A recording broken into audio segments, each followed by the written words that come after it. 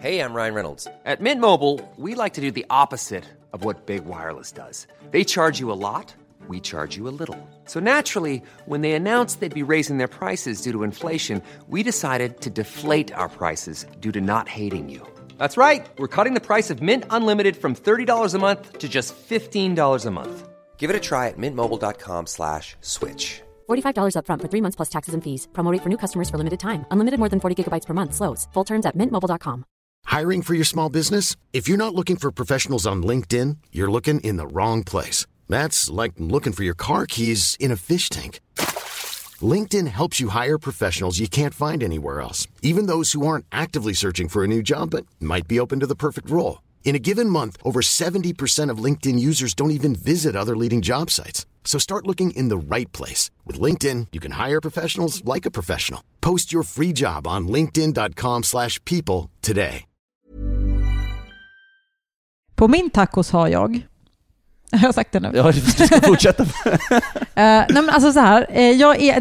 När jag var med i en roast för Pelle Helgesson i våras så hade Marcus Berggren då roastade han mig genom att säga att jag är en sån jävla vanlig person som har koriander på sin tacos. Och jag bara känner mig så fruktansvärt träffad. För jag äter tacos jätteofta och jag är en koriander-tacos-person. Men det är väl, förlåt, jag måste stoppa det där. Är det normalt, en normal personbeteende att ha koriander på tacos, menar du? Ja. Jag är tvärt emot det där. Ja, men jag var det innan och tyckte så här, varför smakar all äkta mexikansk mat bara tvål hela tiden? Tills jag började uppskatta koriander och nu kan jag inte leva utan skiten. Men sån är jag. Alltså vi har ju så här Jonas Kranbys Tex-Mex-bok som är liksom... Så jag brukar göra så här elote som jag tycker är skitgott. Jag brukar göra så här... Jag har börjat uppskatta de här hårda skalen igen, hör jag tillbaks till. För att det krispar lite. Det är härligt. Men sen så kör jag ju den klassiska. Jag gillar köttfärsen med krydda på. Men jag har också upptäckt att det funkar lika bra att typ köra cornfärs om man har den där kryddan. Ja. Så jag försöker göra mina i alla fall vegetariska. Det enda är att vi tappar lite på det. För Johan vill inte ha dem. Min man. Han vill inte ha dem vegetariska. Så då blir det ändå att vi slänger massa köttfärs. Har ni testat den bästa mixen av allt man kan ha istället? Nej. Vitkål. Aha, Man strimlar vitkål och steker det och på mixen. Aha, för jag brukar göra en annan kål. Okej. För nu har jag nämligen snöat in på fish tacos. Så nu är jag mest det. Och då har jag en sån här rödkålssallad som är syrlig som man har på. Men jag kan verkligen tänka mig att det funkar. Men det är ändå kul, för du öppnar ändå med att säga att jag är en helt normal tacoätare. Men det känns ändå som du gör en spexig tacos när du möjligheten ges. Ja, alltså jag gör ju pico de gallo och jag gör också det med physalis-frukter. Alltså, vad är detta? Det är skitgott. Gud, vad roligt. Och sen så gör jag guacamole och kött. Och sen gillar jag att ha hot salsa. Och den brukar jag ha lite i guacamolen och lite i pico de gallo också. Det är ett bra tips. När åt du tacos senast? Nu var det nog 3 veckor sedan eller någonting. Vilket är mycket för mig. It's a pretty good crowd for a Saturday, and the manager gives me a smile, 'cause he knows that it's me they've been coming to see, to forget about life for a while.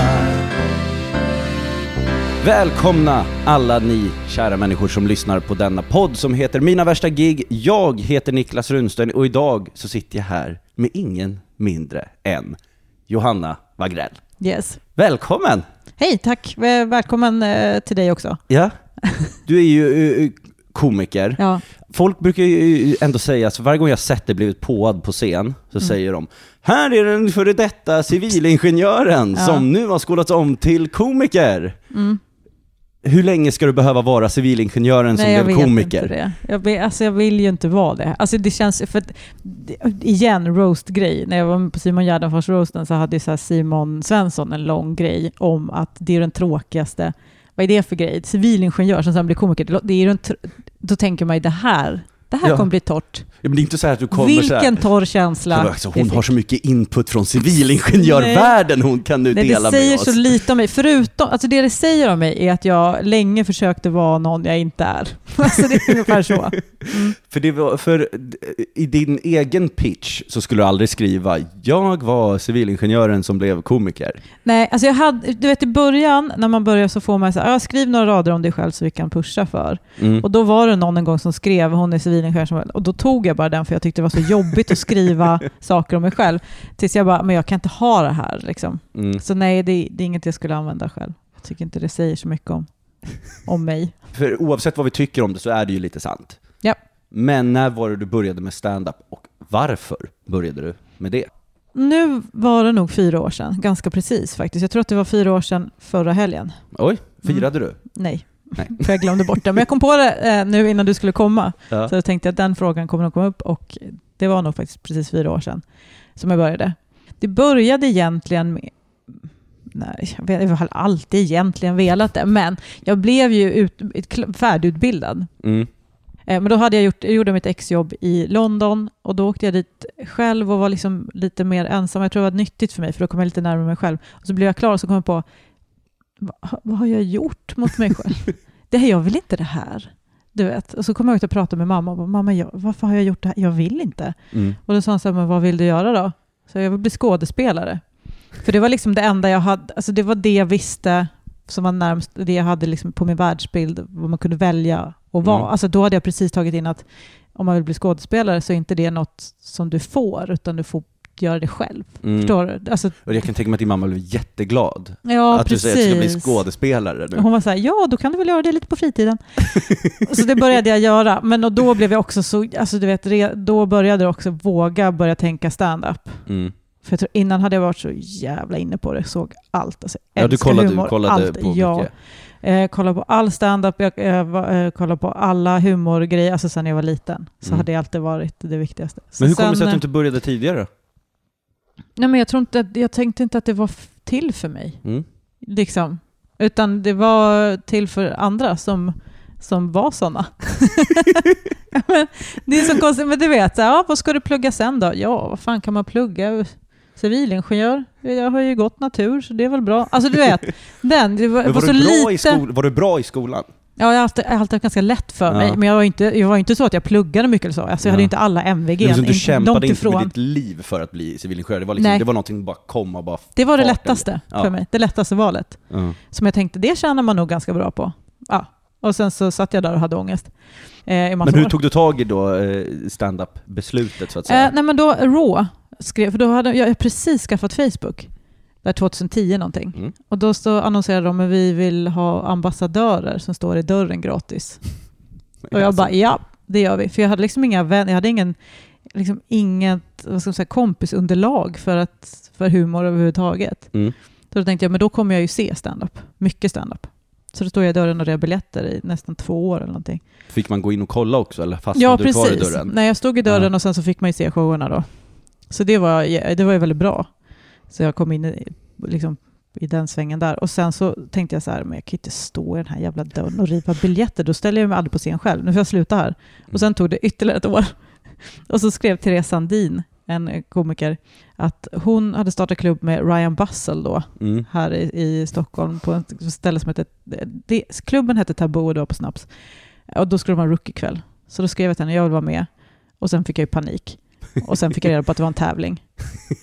Men jag är ganska bra på när jag säger att jag ska göra någonting att jag inte drar mig ur. Men hade du så då gjorde jag det bara. Ja, men hade du börjat skriva? Nej. Du hade inte stått på scen någon gång innan det här? Nej, alltså teater hade jag gjort. Lite humoristiska roller och så. Men jag hade inte... Nej. Så då fick jag bara liksom efter jobbet hade någon tanke om prostitution. Och så blev det 3 minuter på prostitution som jag liksom öppnade med. Ja, men det är ändå liksom kasta sig in i elden på riktigt. För många man pratar med som bara börjar jag gick upp på en scen och skulle jag se om jag skulle fortsätta eller inte. Jag skiter i om det skulle gå bra eller dåligt. Du gick in och skulle bli bedömd direkt. Det var nog bra. Ja, men... Alltså en rookie-kväll är nog det bästa, och rookie-tävling, för då är alla så jävla bjussiga. Men är de det då? Ja, fan. Alltså för att när man vet... det finns ett tävlingsmoment. Jo, men det finns det ju. Men om man bara går upp en kväll på Big Ben, det kan jag respektera på ett helt annat sätt, för då har du liksom 0. Då sitter en publik där och bara, det var bra, det var dåligt. Det kan ju vara att liksom, samma kväll kan ju liksom människor som har hållit på i några år gå upp. Så det blir en helt annan grej. Men på det här Taboo var ju alla väldigt nya. Och alla i publiken visste att alla var väldigt nya. Och då får man ju mycket mer. För sen började ju bombningarna alltså. Ja. Det kom det. Men då gick det de 3 första minuterna där på Taboo. Ja, det gick riktigt bra. Fan vad fett. Hur gick det i tävlingen? Jag vann inte, men jag vet att juryn bestod typ av Lisa Eriksson, Ali Reza, du vet sådär. Ja.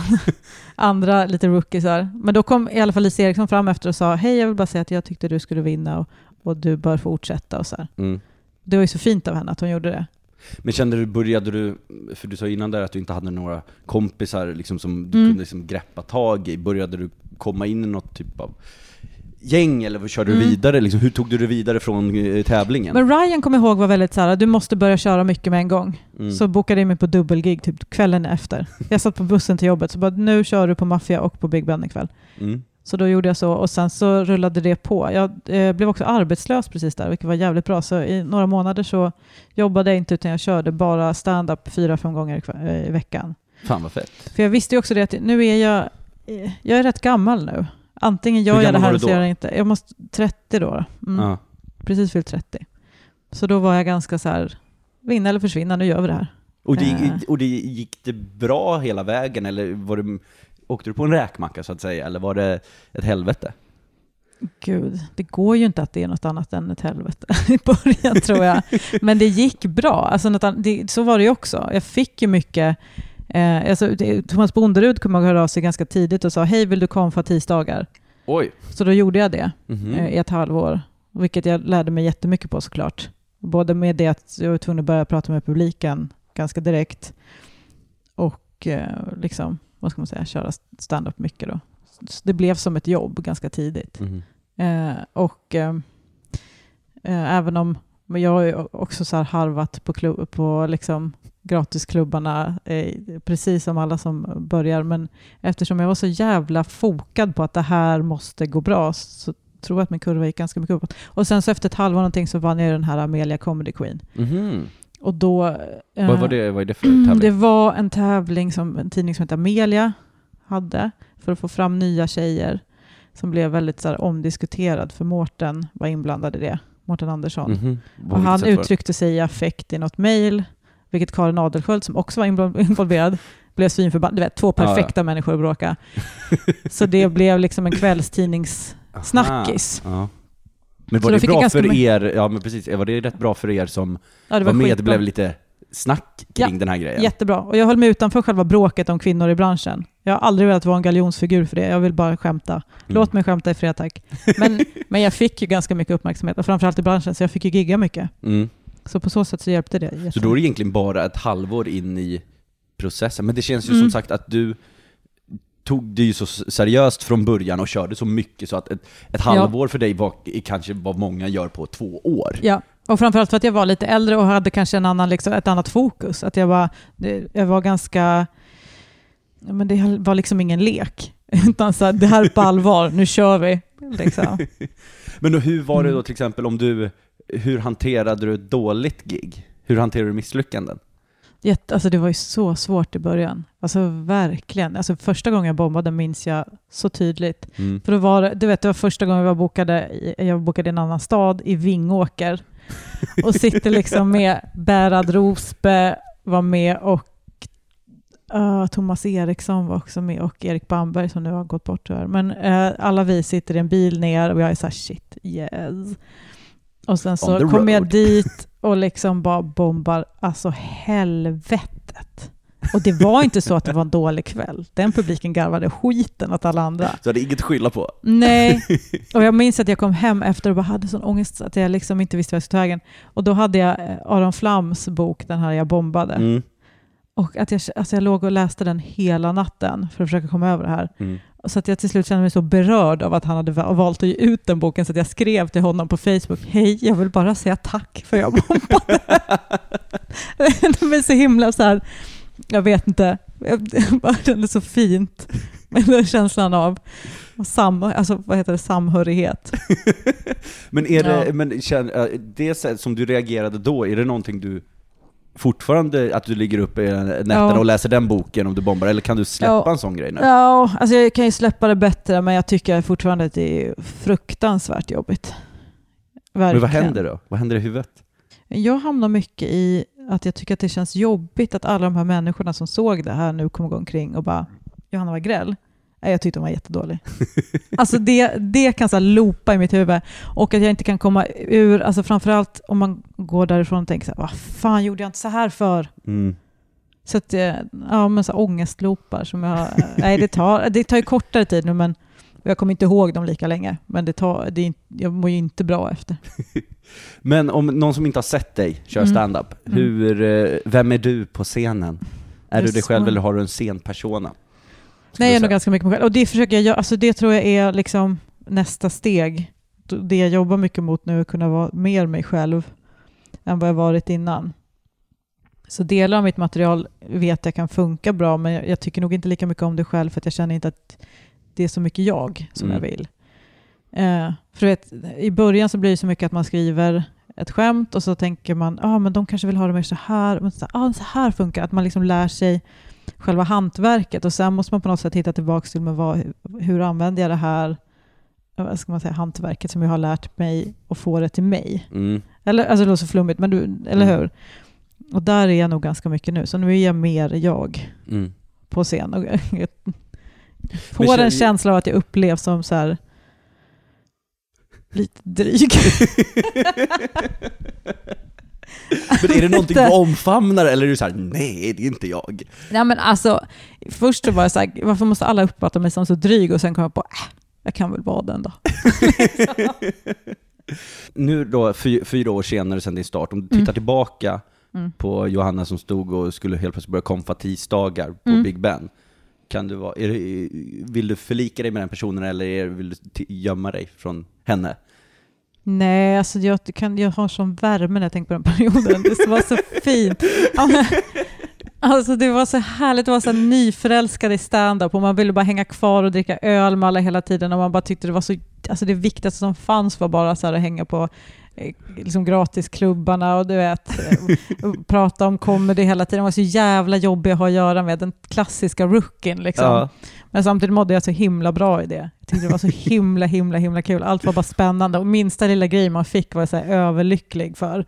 Inte som nu när man bara fy fan, jag har fan 5 gig den här veckan och så vill man liksom skjuta sig själv i huvudet. Det blev ett jobb. Ja, precis. Nu är det ju ett jobb, ja. Liksom, det finns andra glädjeämnen i det, men då var det ju bara så här ren och skär förälskelse. Liksom.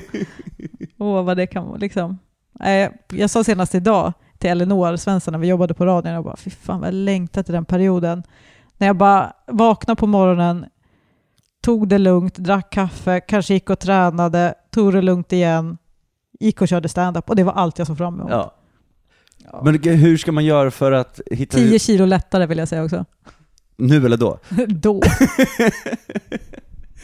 Men för det, jag tänker, för det reagerade jag också på när jag började med stand-up att liksom, för man tyckte att det var roligt häng, men så kom det in ofta så här men rutinerade komiker som kom kanske till gratisklubbarna och man tänkte vilka jävla surisar. Ja. De bara och man själv kunde inte förstå, för det var så här, och det här man gör ju faktiskt så här för att det är kul och man vill få folk att skratta. Och känner du att är det någonting man kan komma tillbaka till? Eller nu är det så här. Nu är det ett jobb. Ja, jag vet. Men det finns väl stunder av glädje? Ja. Nej, alltså nästan bara. Jag älskar det jag gör på alla vis. Det är mer, jag tror bara att det är mer, man blir ju van bara. Och sen så är det ju, i början så är man så himla så här, där är den och där är den. Man har koll på liksom alla och tycker det är så coolt att man är med i samma gäng. Liksom. Och nu dyker upp så många nya och man bara, jag pallar inte lära mig allas namn. Vem fan är det där? Alltså, man blir ju den liksom som nu bara... är du den som folk håller koll på istället. Ja, men nu är jag den som kommer ner och folk bara, vad tråkig hon verkar. Liksom, för att man bara, helt slut, för nu måste man ändå gå upp liksom vid 7. Ja, du vet. Ja. Så. Sista frågan innan vi går in på poddens ämne är, vilken är din absolut sämsta egenskap som människa? Herregud. Ja, men alltså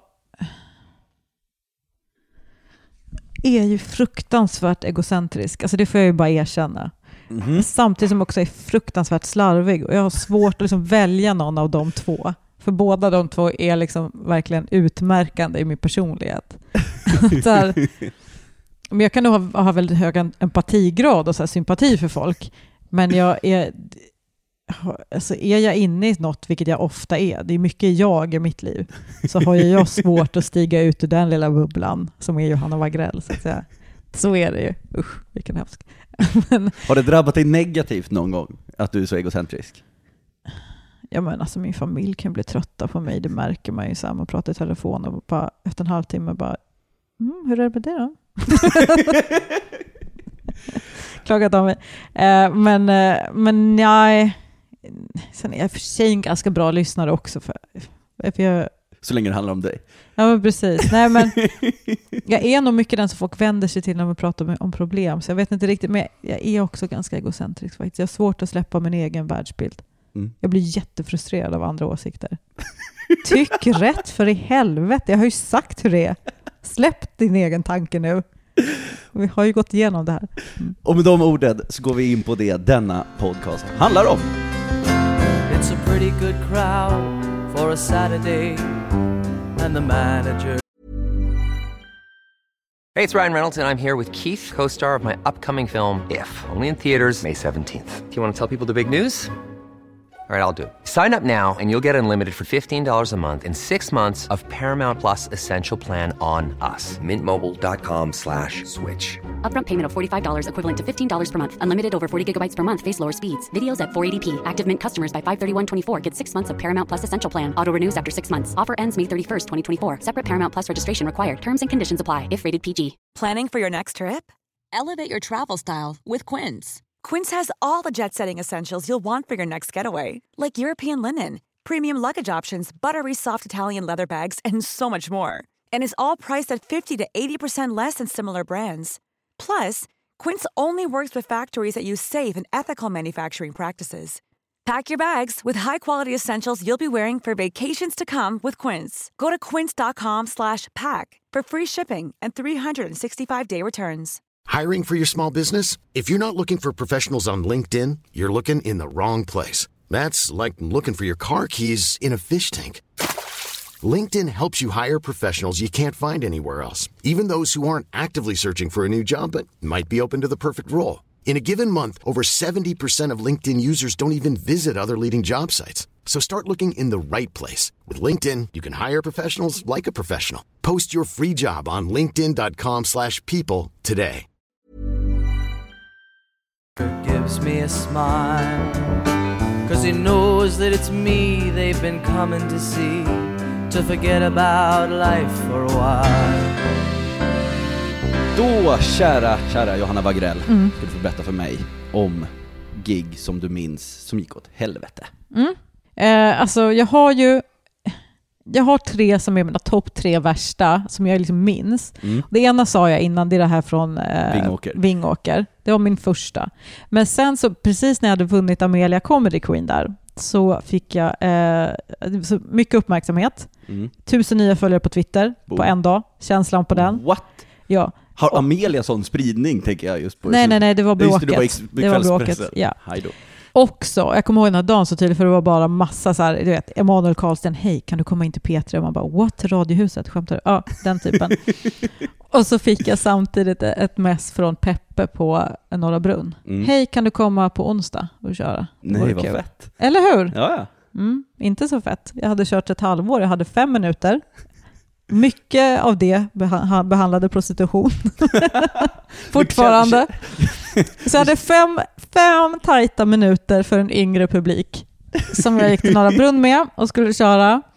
Och så här, samma kväll, det hade en möjlighet, för det var sista kvällen på liksom säsongen för Norra Brunn, för det var i juni någonting. Och då hade jag också att jag skulle konfa Big Ben. Så jag liksom hörde av mig och bara, kan någon ta min konfning? Ingen kunde, jag fick inte ihop det på något sätt. Och så till slut så hittade jag, om det var Bonderud som sa att han kunde ta det, men att han inte hann komma för senare. Så jag fick smita ner dit, ställa upp allting, komma igång det och sen dra iväg till Norra Brunn. Det är ju jättehärligt uppvärmning. Så jag var liksom fortfarande liksom upp i någon så här fullständig panik liksom. Men kände du mitt i allt det här, alltså, tyckte man att det var kul och fett liksom? Det var massa nya följare, det var uppmärksamhet, det var Norra Brunn, eller kände du bara att det var en press? Nej, alltså det var fortfarande jättekul. Men Men det började bli press då, faktiskt. Ja. För då kom jag dit och så säger kul, det är inte så jättemycket folk, men det blir bra det här. Jag minns inte ens vilka andra som körde den kvällen faktiskt. Jag har liksom 0 minne förutom det här. Det är bara Svenska kyrkan. Aj. Som har någon sorts kväll. Eller företagskväll, jag vet inte, men du vet. Kan de inte säga det här innan till speciellt dig som rookie-komiker? Nej, men för att de tänker väl att det här är väl testet, klarar de det eller inte? Ja, men vad och det fan. gjorde jag ju inte. Så jag går upp och bombar ganska, du vet, de är snälla, de försöker, det här är ju fina människor från Svenska kyrkan. Men jag hade någonting, du vet, om att använda kuken som vapen i krig och sådär. Som ändå fortfarande kan tycka är lite fyndigt. Liksom, var ju inte så passande för de som naturligtvis pratar mycket med folk som blivit utsatta för jobbiga saker i krig. Det väckte väl kanske inte skrattmusklerna till liv precis. Så det var knäpptyst där. Så det och det var samma material som du hade vunnit den tävlingen med. Exakt samma 5 som hade rivit Raw Hilton-slussen, som bara liksom ville få folk att ta livet av sig den kvällen. Hur kände du efteråt när du gick från Norra Brunn? Var det så här high fives eller var det att du... Nej, jag hade ju panik. Nej, men det var verkligen så att jag bara, nej, det där... tur att jag förstörde mina chanser att få köra på Norra Brunn. Sen tog det väldigt lång tid när jag fick köra på Norra Brunn igen. Men det kan inte vara på grund av det, eller? Tror du det?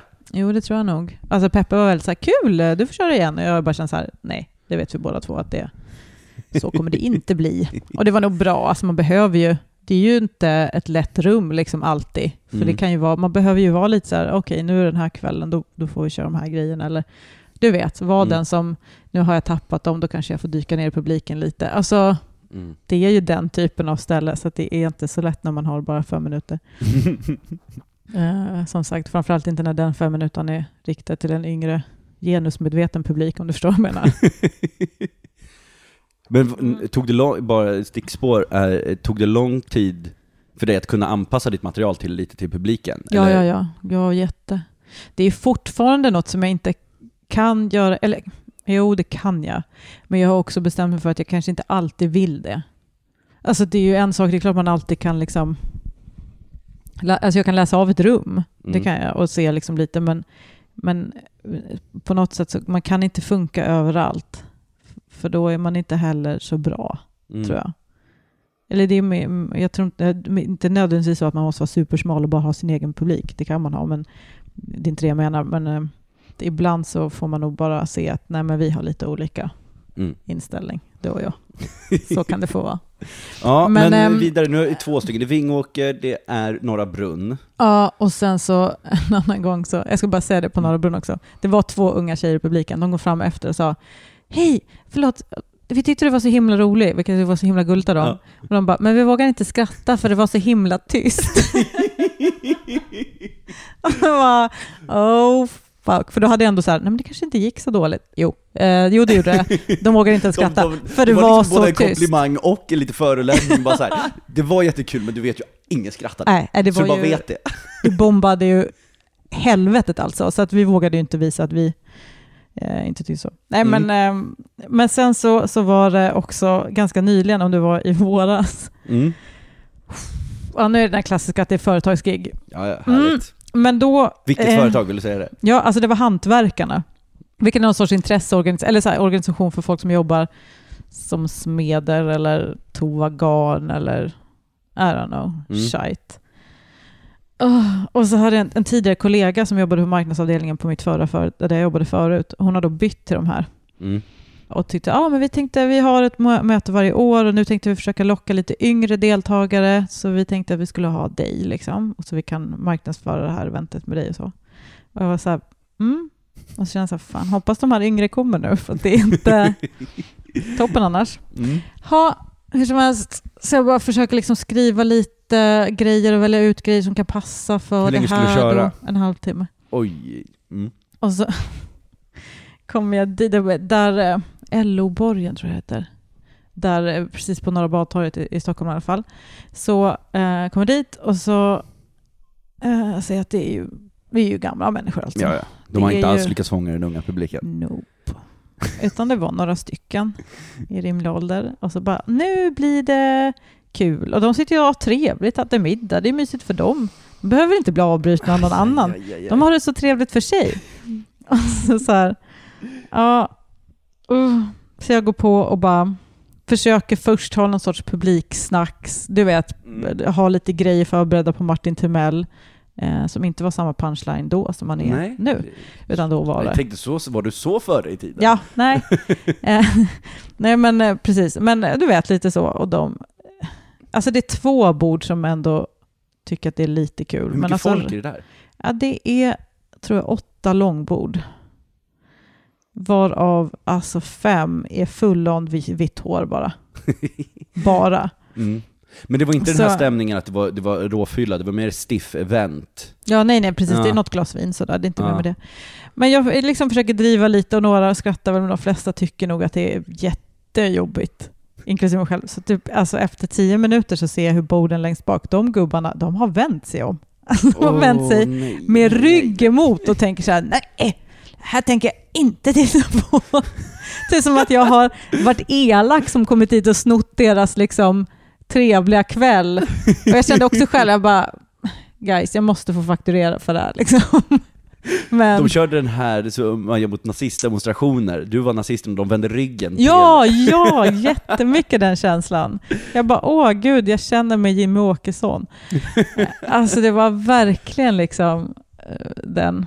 Så till slut jag bara, tack så mycket. Och så går jag av och tänker så här, hur länge körde du? 30 minuter. Ja, du gjorde det? Ja, jag körde på. Alltså det blir ju någonstans där i mitten så började jag känna, fuck you.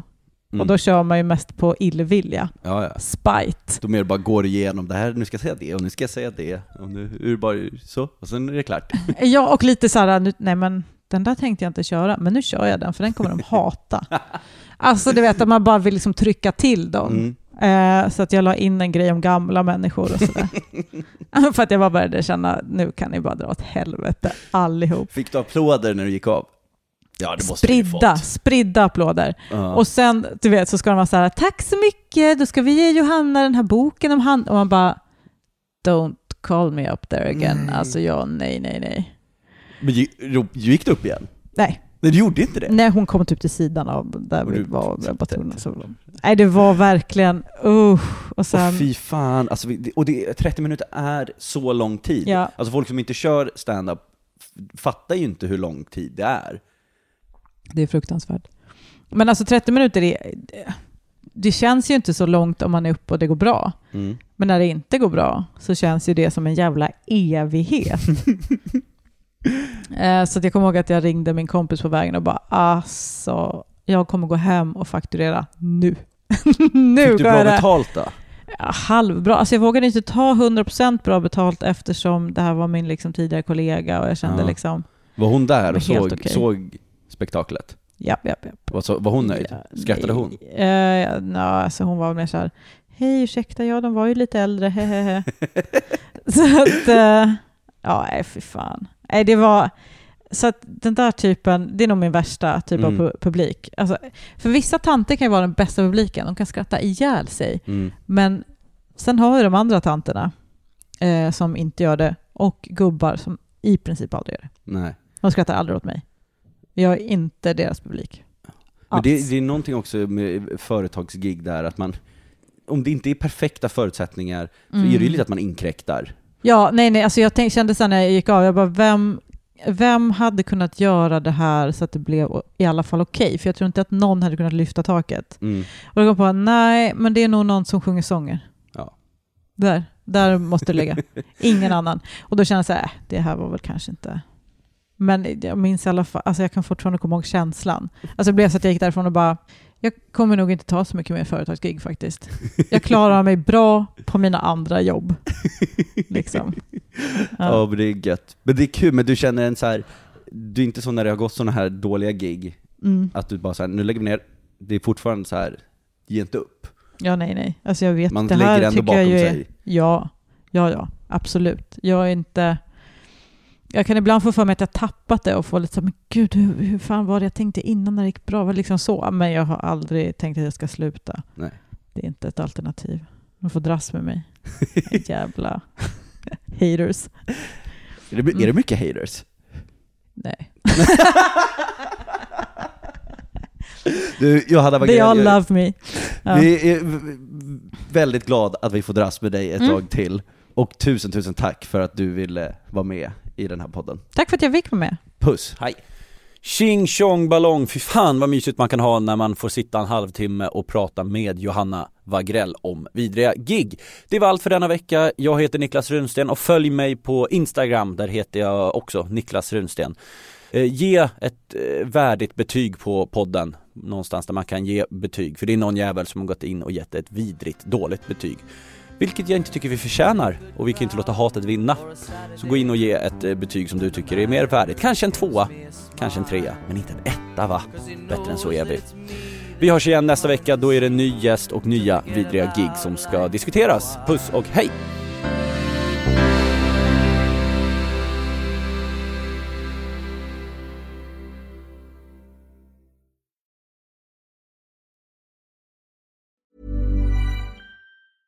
Imagine the softest sheets you've ever felt. Now imagine them getting even softer over time. That's what you'll feel with Boll & Branch's organic cotton sheets. In a recent customer survey, 96% replied that Boll & Branch sheets get softer with every wash. Start getting your best night's sleep in these sheets that get softer and softer for years to come. Try their sheets with a 30-night guarantee. Plus, get 15% off your first order at bollandbranch.com. Code BUTTERY. Exclusions apply. See site for details.